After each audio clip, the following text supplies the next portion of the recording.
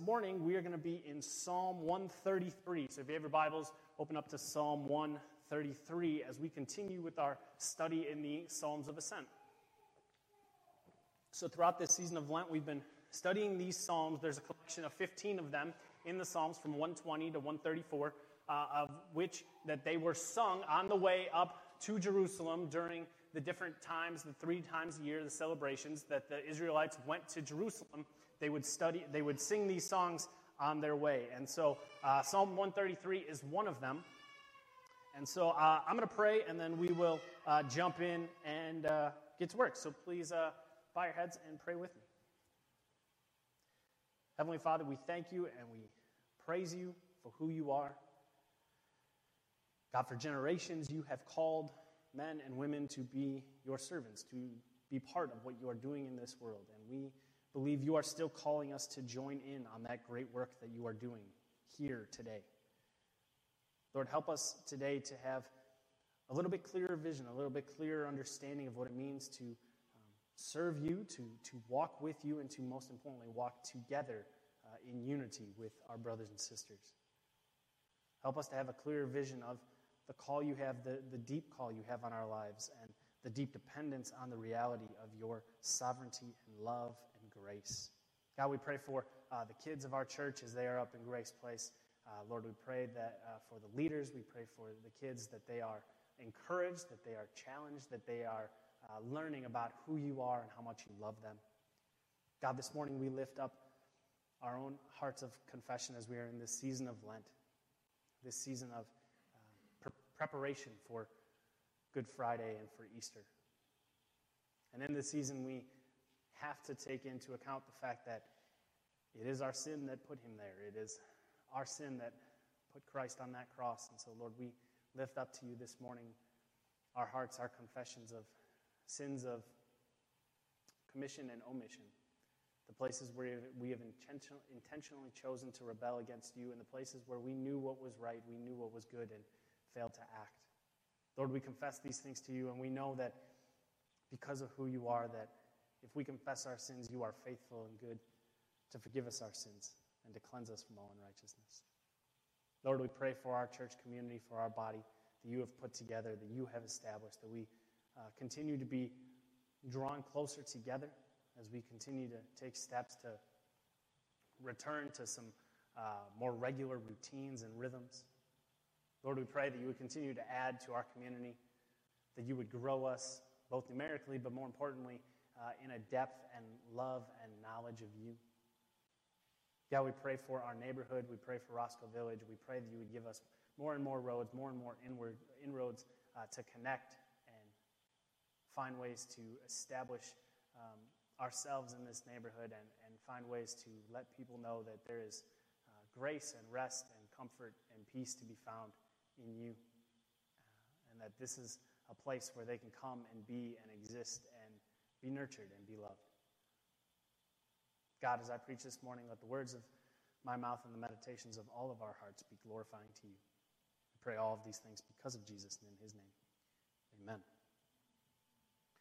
The New Testament has many different ways of describing what the church is, what Christian community is to be. We're a body with many parts in 1 Corinthians 10. We're the bride of Christ in Revelation 19 and 21. We're the family of God in 2 Corinthians 6, and we are the household of God in 1 Timothy 3. All of these have the same idea with them. It's many parts coming together, united together for one purpose, for one goal, working together. Unity. Being one. I was at a prayer gathering this week that was put together by a couple of pastors, and it was geared towards pastors on the north side of Chicago, and really the whole purpose of it was giving us space to kind of just exist and be together and worship and lift each other up in prayer. It was a really sweet time. I got to make some new friends. It was really cool. But during that time, we had space within what we were doing to just kind of share what God was doing in our hearts. We could share verses. We could share a word, whatever God was laying on our hearts at that time. And one of the pastors in the room, as we were praying for us as leaders and for churches and for the city, he felt led to read out Ephesians 4, and I think it's fitting for what we're studying this morning. Ephesians 4, the beginning verses of Ephesians 4 says, I therefore, a prisoner of the Lord, urge you to walk in a manner worthy of the calling in which you have been called, with all humility and gentleness, with patience, bearing one another in love, eager to maintain the unity of the Spirit in the bond of peace. There is one body and one Spirit, just as you were called to the one hope that belongs to your call. One Lord, one faith, one baptism, one God and Father of all, who is over all and through all and in all.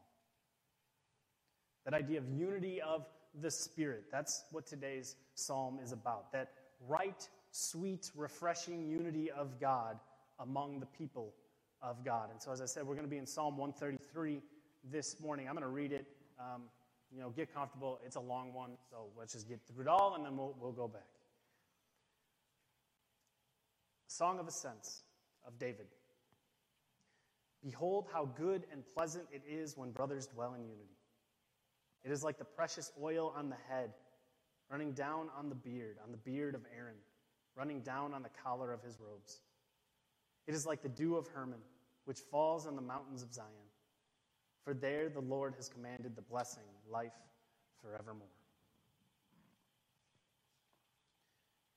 This unity is good and pleasant.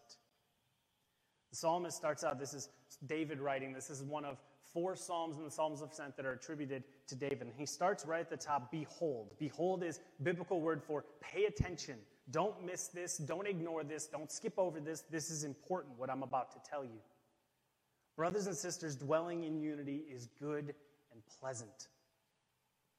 Note that it doesn't say it's easy and perfect. Unity takes work, and it isn't always simple. But it is good and pleasant. When I think of unity among God's people, I think of a small group that I was put into, that I joined my senior year of college. Those of you who remember your senior year of college, you're not literally looking to make new friends. You're looking to just kind of keep your head down and get out. But I got roped into this group where the chaplain of the school I was at was looking for a way to make a new form of Bible study that would happen on campus. And so we were kind of his guinea pigs for this. He put together, there was 8 or 9 of us that he put together in this group. And this group, the idea was to be more than a Bible study. It was to be something where we were together, engaged in each other's lives. And so there was time to study Scripture, but it was also times of confession of sin. There was times of prayer. And so it was kind of this idea of let's get beyond just getting together, reading a passage, and leaving. But let's actually engage in each other's lives. And it was impactful. It was important. And it is, 14 years later, a few of the guys from that original group are some of my closest friends, my closest confidants, and guys that I have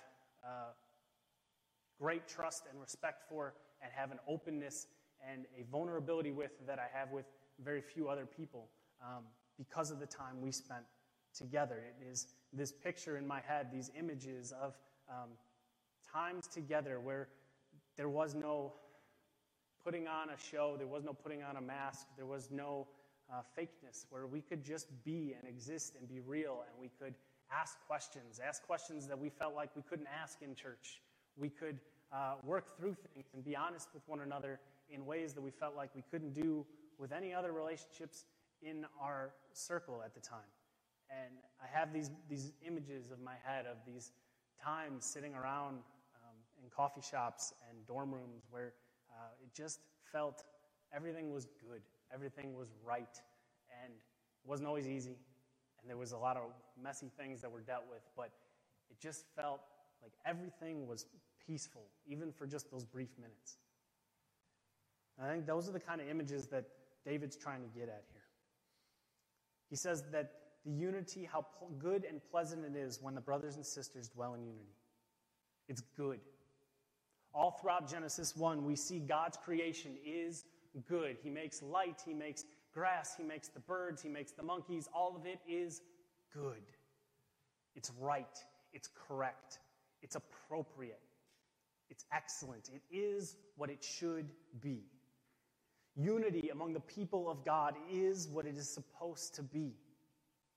There's almost a sense of obligation. It's what's appropriate. It's what's expected. It's what's supposed to happen. Unity. It's good. And it's also pleasant. It's delightful. It's lovely. When this word is used musically, it's singing sweet songs. So think Adele. It's what's supposed to happen.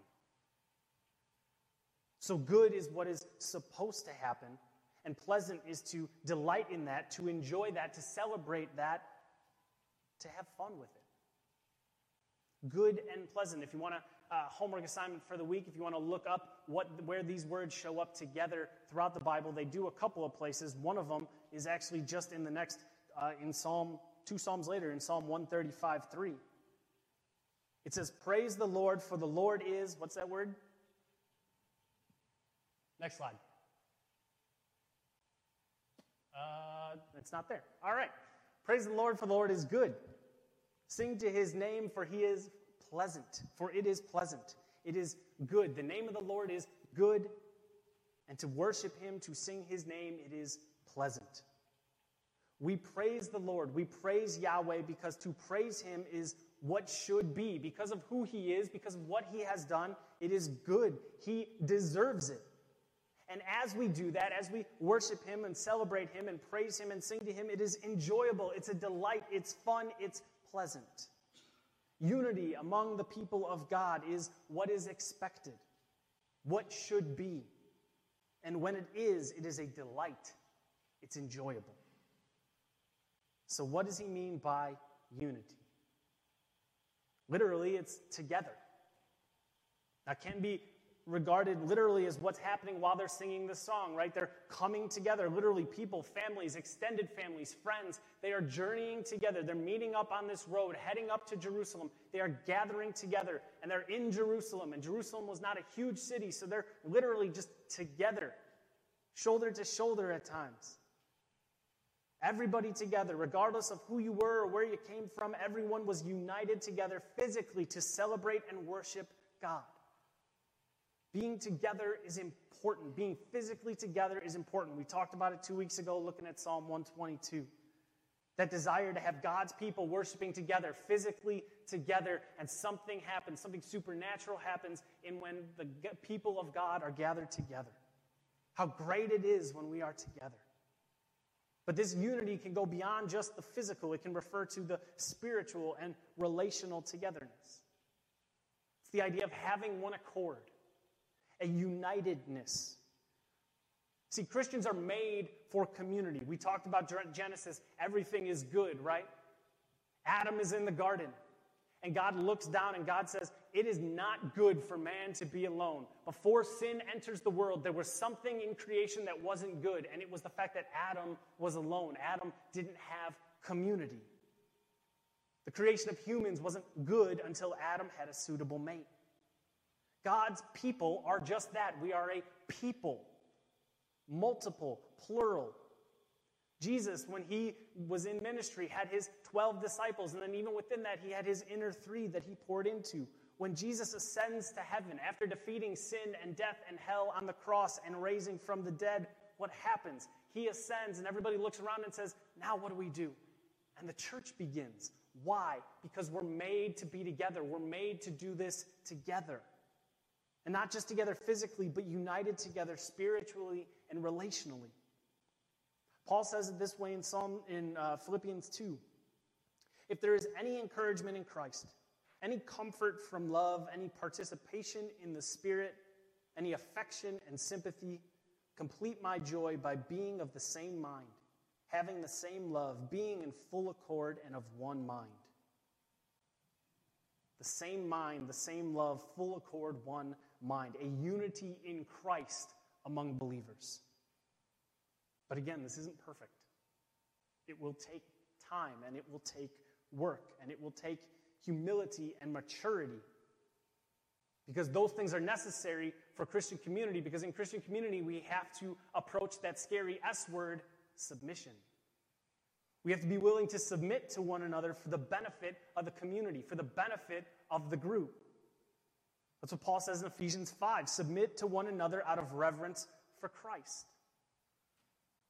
I don't have to look very far for an example for this one. Our elder board of this church, we do not agree on every decision. We don't agree on every idea that is brought up.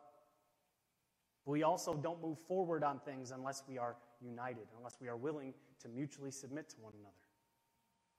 That means we're willing to submit even when we don't agree. And we don't do it begrudgingly. We don't do it kicking and screaming. We do it in a manner that promotes unity and togetherness for the body of believers in reverence to Christ.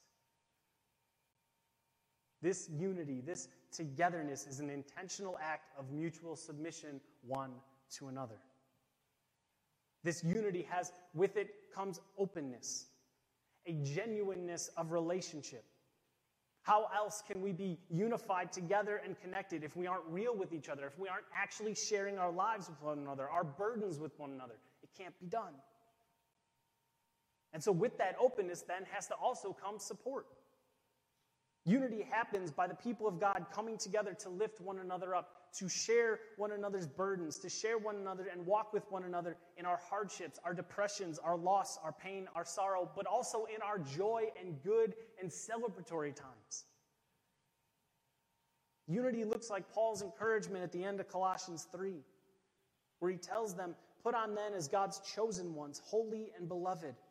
Put on compassionate hearts, kindness, humility, meekness, and patience, bearing with one another. And if one has a complaint against another, forgiving each other. As the Lord has forgiven you, so you also must forgive. And above all these, put on love, which binds everything together in perfect harmony. And let the peace of Christ rule in your hearts, to which indeed you were called in one body, and be thankful." Forgiveness, bearing with one another, love, humility, patience. That's what unity looks like. That's what the unity of Christ does in us and should look like in us. Let the word of Christ, he closes, dwell in you richly. Let the word of Christ, it means we got to actually be in the text and in the word. And let it teach and admonish one another in all wisdom, singing psalms and hymns and spiritual songs with thankfulness in your hearts to God. Letting the word of God not only transform our hearts, but transform our language, transform the way we engage with one another and talk to one another. Unity is an intentional building one another up, lifting one another up. And when that happens, when that is actually being pursued in Christian circles, it is what it should be among God's people, and it is a delight. I don't want to spend too much time on this next point, but sadly, we do know that Christian community, as I said, it's not perfect. And not only that, it can be at times hostile, toxic, and painful. Many of us carry our baggage, carry scars of previous hurt and abuses that we have experienced in Christian community.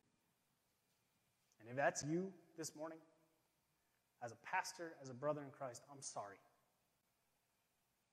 I'm sorry you've experienced that.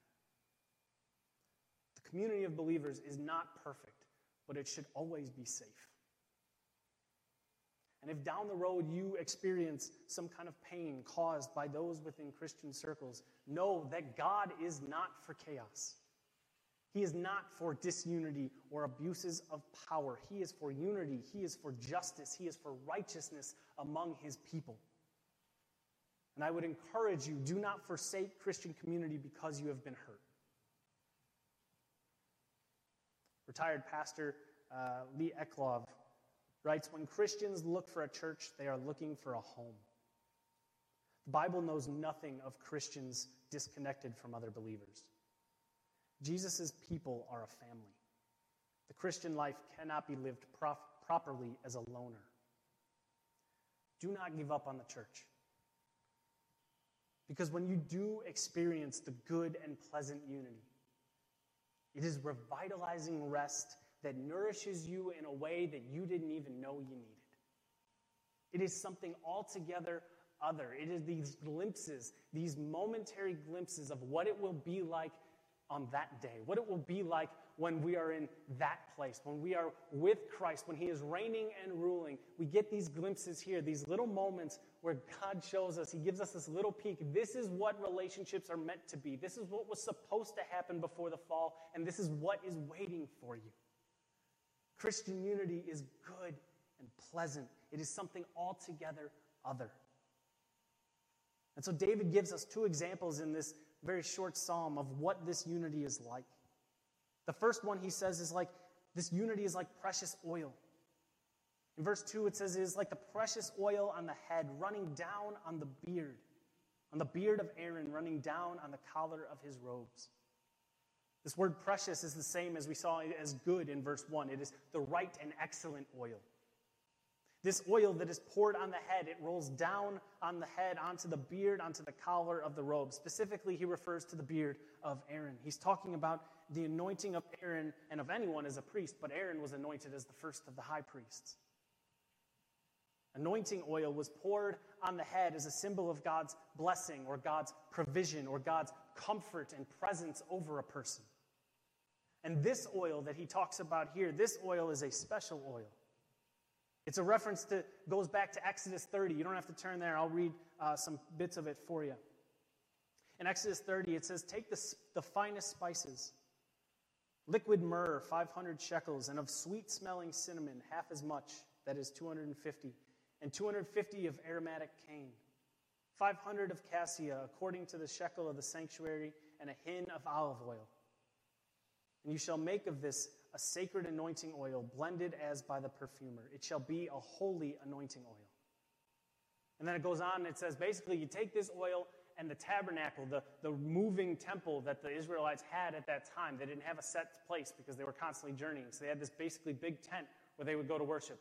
And so the instruction from the Lord is, make this special oil and then just cover the tabernacle in it. Basically, if it's something to be used in worship, throw some of this oil on it, cover the whole thing because it's holy. And when you're done doing all of that, you shall anoint Aaron and his sons and consecrate them, that they may serve me as priests. And you shall say to the people of Israel, this shall be my holy anointing oil throughout your generations. It should not be poured on the body of an ordinary person, and you shall make no other like it in composition. It is holy, and it shall be holy to you. This precious oil, this good oil, it was made for a specific purpose as part of worship. It was sacred. It was set apart. The unity, the good and pleasant unity of the brothers and sisters of Christ. When God's people are unified, it is like this precious oil. It is sacred. It is holy. It is set apart. That unity is something completely other. As 1 Peter 2 tells us, we are a royal priesthood. Just as Aaron was anointed as priest over the people, we too, by the Spirit of Christ, have been anointed as priests to one another. We too reconcile on one another's behalves to God. There's a holiness and set apartness about the unity of God's people. It is sacred and special, and we, as entering into the family of God, have within us a responsibility as royal priesthood to serve one another, to go to God on one another's behalves, and to serve one another in however that may look. The unity among the believers of God is special as it points others to God. It is sacred. This oil that David refers to, it was tangible. It was fragrant. It had a sweet smell to it. Myrrh and cinnamon, aromatic cane, cassia, it left a lasting smell. Oils like these were used to give some refreshment to the skin and body in the very dry land. But also they kind of use it as in a way that we use deodorant. And everyone thinks for a second, did I put deodorant on this morning? Maybe. The spacing tells me otherwise, but that's fine. These oils would be used to make a sweet smell. And the smell lingered. It was thick. And the oil itself was thick. You can see it running down, poured on the head of Aaron, running down his head, into his beard, down onto the collar of his robes. If you were there, you could see it. You could see it dripping down on him, for you could smell it. Aaron himself, he could feel it as it moved down his skin. Even after washing it away, it would have still been a feeling of it being there. It was tangible. It was experiential. The unity of the people of God should be tangible. It's something to be seen. It's something to be observed, experienced. It's not just a collection of people in a specific building for an hour or two once or twice a week.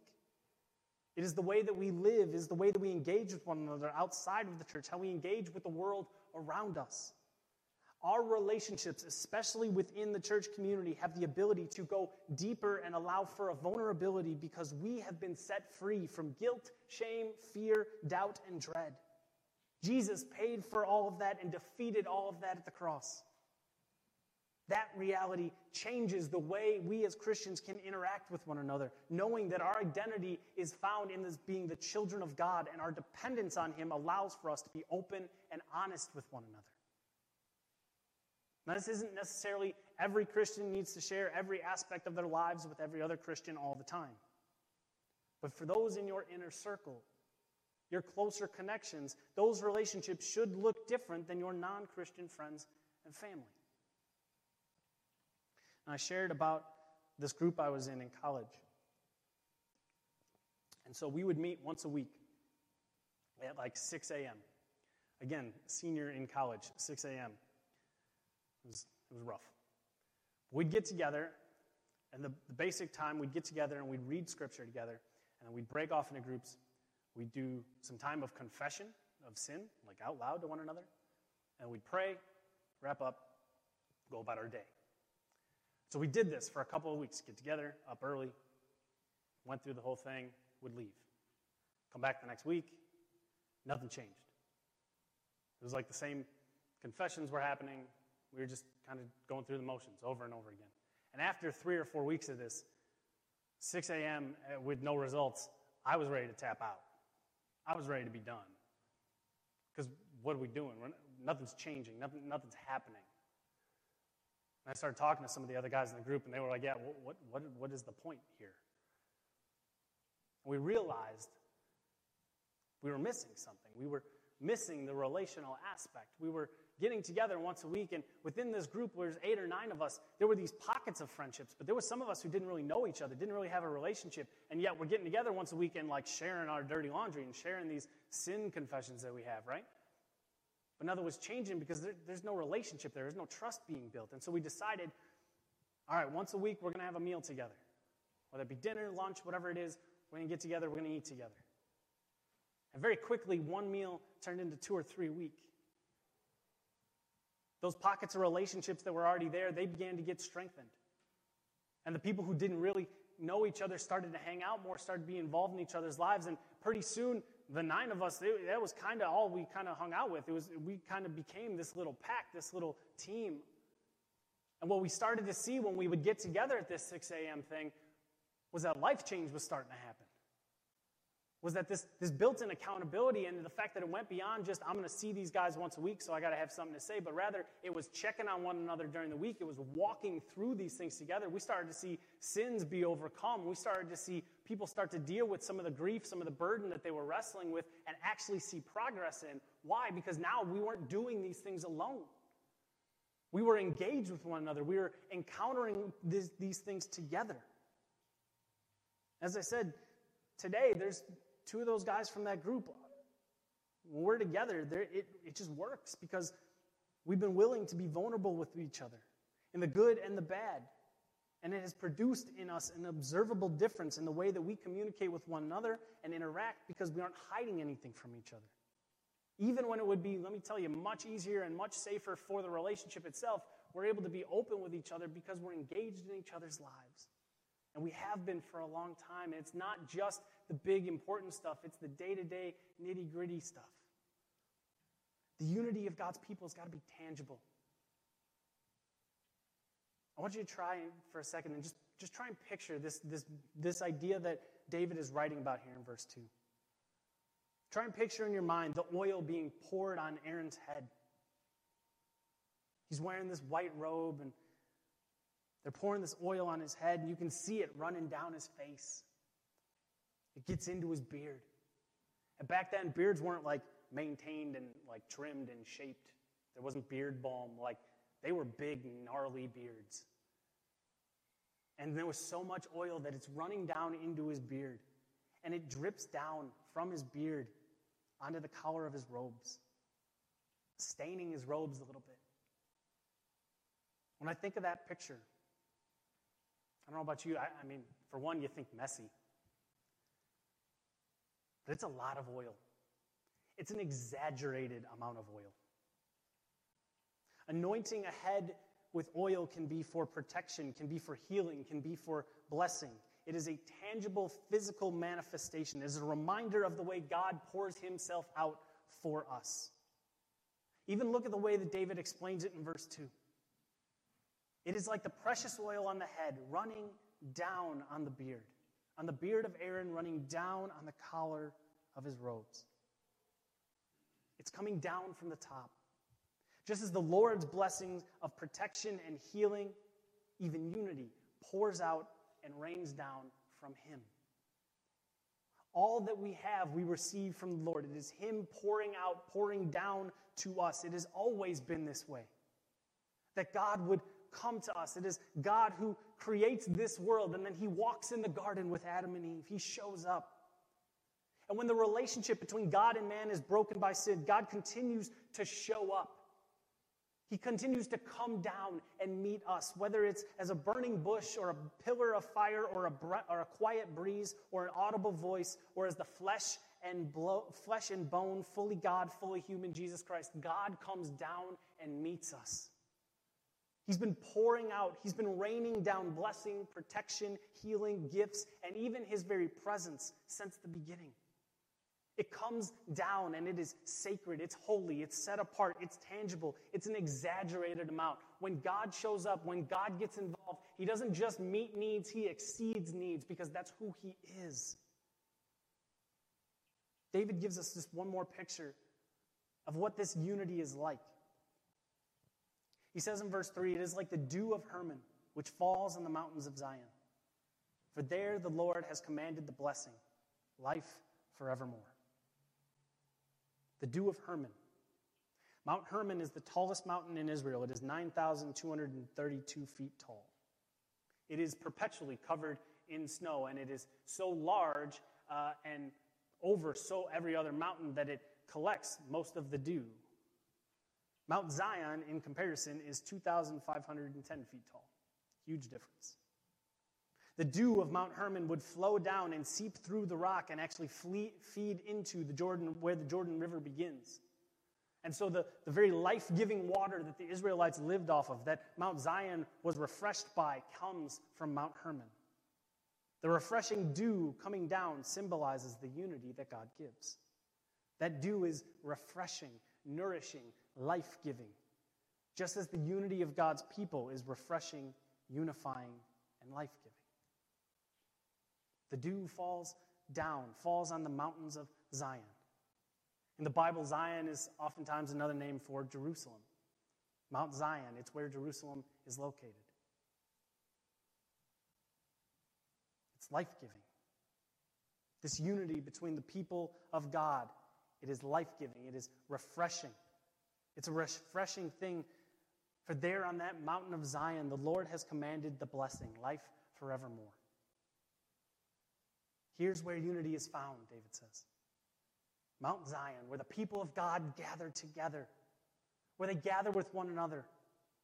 On their way, as they sang this song, they were on their way to be gathered together. They were gathering together to be unified with one voice, one worship of the Lord. There was unity among the people.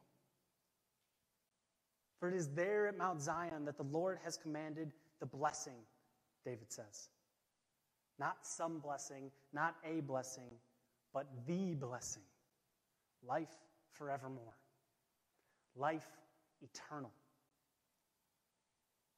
Now we know, just as they knew, just as the writer of Hebrews knows and writes in Hebrews 10:4, it is impossible for the blood of bulls and goats to take away sins. No matter how many times you went to the tabernacle with a bull, with a goat, with a pigeon, no matter how many pounds of offering you burnt up, it wasn't going to save you.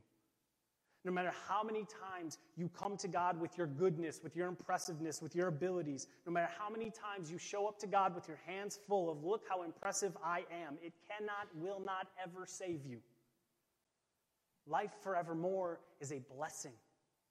It is a gift given to you by the great giver of gifts, God himself. There in that place, Mount Zion, Jerusalem. As the song Beautiful Scandalous Night says, on the hillside you will be delivered. At the foot of the cross you will be justified. David, writing as a prophet, looking into the future, into a future he doesn't get to see but he knows is coming. He writes of the blessing life forevermore, where it will be given to any and all who would put their faith in Jesus. Because it is there on Mount Zion, it is there outside those gates of Jerusalem that the son of the carpenter is executed. This teacher from Nazareth, known as the King of the Jews, was killed. And in doing so, he who knew no sin became sin so that you and I might become the righteousness of God. On him, every sin was laid, from Adam and Eve biting into that fruit, all the way up to the cross as they spit and they mocked and they heckled him as he died in front of their face for their sins. And every sin that will be committed until Christ comes back, all of it was laid on him. The full and complete wrath of God towards sin was poured out on Jesus. The full and complete justice and righteousness of God towards sin was poured out on Jesus. There on that mountain, life forevermore was made available. The blessing was poured out. Like the dew of Hermon, which falls in the mountains of Zion, and it is because of his death and his resurrection that the sweet and right unity is made available to the people of God. This unity that David is writing about cannot happen without Christ in your life, without a trust and faith in him, in his death and resurrection. This unity among God's people is good and pleasant. It is like the precious oil. It is sacred and set apart. It's tangible. You can feel it. You can taste it. You can experience it. It is extravagant. It is abundant. Unity among God's people gives more than you were expecting, more than you could have hoped for, more than you would have thought was possible in human relationship. It's messy, and it takes time. But when you find it, how sweet and how refreshing it is, how life-giving it is. Behold how good and pleasant it is when brothers and sisters dwell in unity. And we can dwell in unity because unity was delivered to us. It was given to us as a gift through Jesus' life, death, burial, and resurrection. We can have reconciliation amongst each other because we were first reconciled by God to God. To God by God. We were first made right in our vertical relationship with God through Jesus. And that allows us to make right our horizontal relationships. Will we do it perfectly? No. Is it hard? Yeah. But when it happens, those sweet moments, those glimpses of what it's going to be like when we get to experience them forever. Those places, those relationships, it is like precious oil, like refreshing dew. It is a great blessing, and a blessing that reminds us of the way things should be and will be on that day when we meet Christ.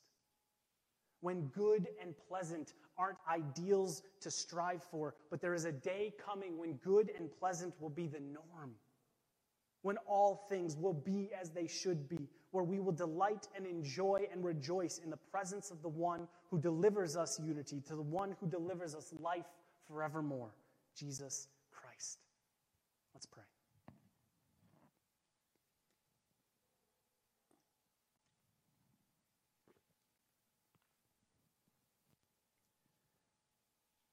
Heavenly Father, we thank you for today, and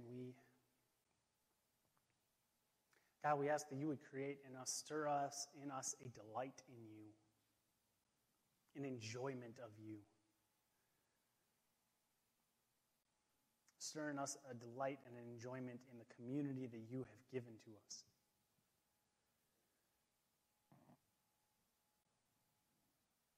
Lord, you call us to be the lights of the world. You invite us to be part of what you are doing in this world, to point people to yourself, to redeem all things back to yourself. And that's a big and weighty thing. And we know that you have equipped us with the Holy Spirit. We know that we are not ever alone, that you are with us always. But beyond that, you have given us the gift of community. You have made us to be people who long for it, who yearn for it. That even as we've seen in the last couple of years, the times where we were physically separated, we got as close as we could. We rang doorbells. We waved from cars. We jumped on Zoom meetings. We did everything we could to still have an interaction because you have made us to be about community. And when it comes to your kids, when it comes to your sons and daughters, there is a level of unity, a level of relationship that supersedes anything else that we can have on this earth. God, let us not take it for granted. Help us to pursue it. Help us to be open and honest. You have given us this gift, this ability to be able to strip away all the distractions, all of the reasons why it's easy to avoid people and avoid relationship. You have taken those things and said, I paid for those. Those things are gone. Just be together. Engage with this world together. Life is hard enough on our own, but we get to do it together. We get to lift one another up. God, help us to be a people that lift each other up. You call us the living stones of your temple. Help us to be those living stones, to hold one another up in the good and in the bad, to celebrate, to not envy or get angry or jealous, but to celebrate the good, to celebrate the wins, to celebrate the joyful occasions. And when it's hard, help us to be each other's strength. Which also means we got to let each other in. God, give us the ability to be vulnerable with one another. To get beyond how are you, good, fine, tired, busy. But to truly get into the knowing each other's heart. God, help us to be vulnerable, to be humble, and to encourage one another. God, you have given us this gift of unity, this gift of togetherness, and Lord, I pray that we would get to experience it more and more often. And as we get these glimpses, as we get these reminders of the goodness and the pleasantness that it is when we're in unity together, God, let that be one of the many things that points us back to you, that reminds us that there is a day coming where Christ reigns and where we dwell in unity together forever. And we long for that day, but until that day comes, Lord, we ask that you would give us the strength to be able to pursue it here on earth now. God, as we go into the world, to be the lights of the world you have made us to be,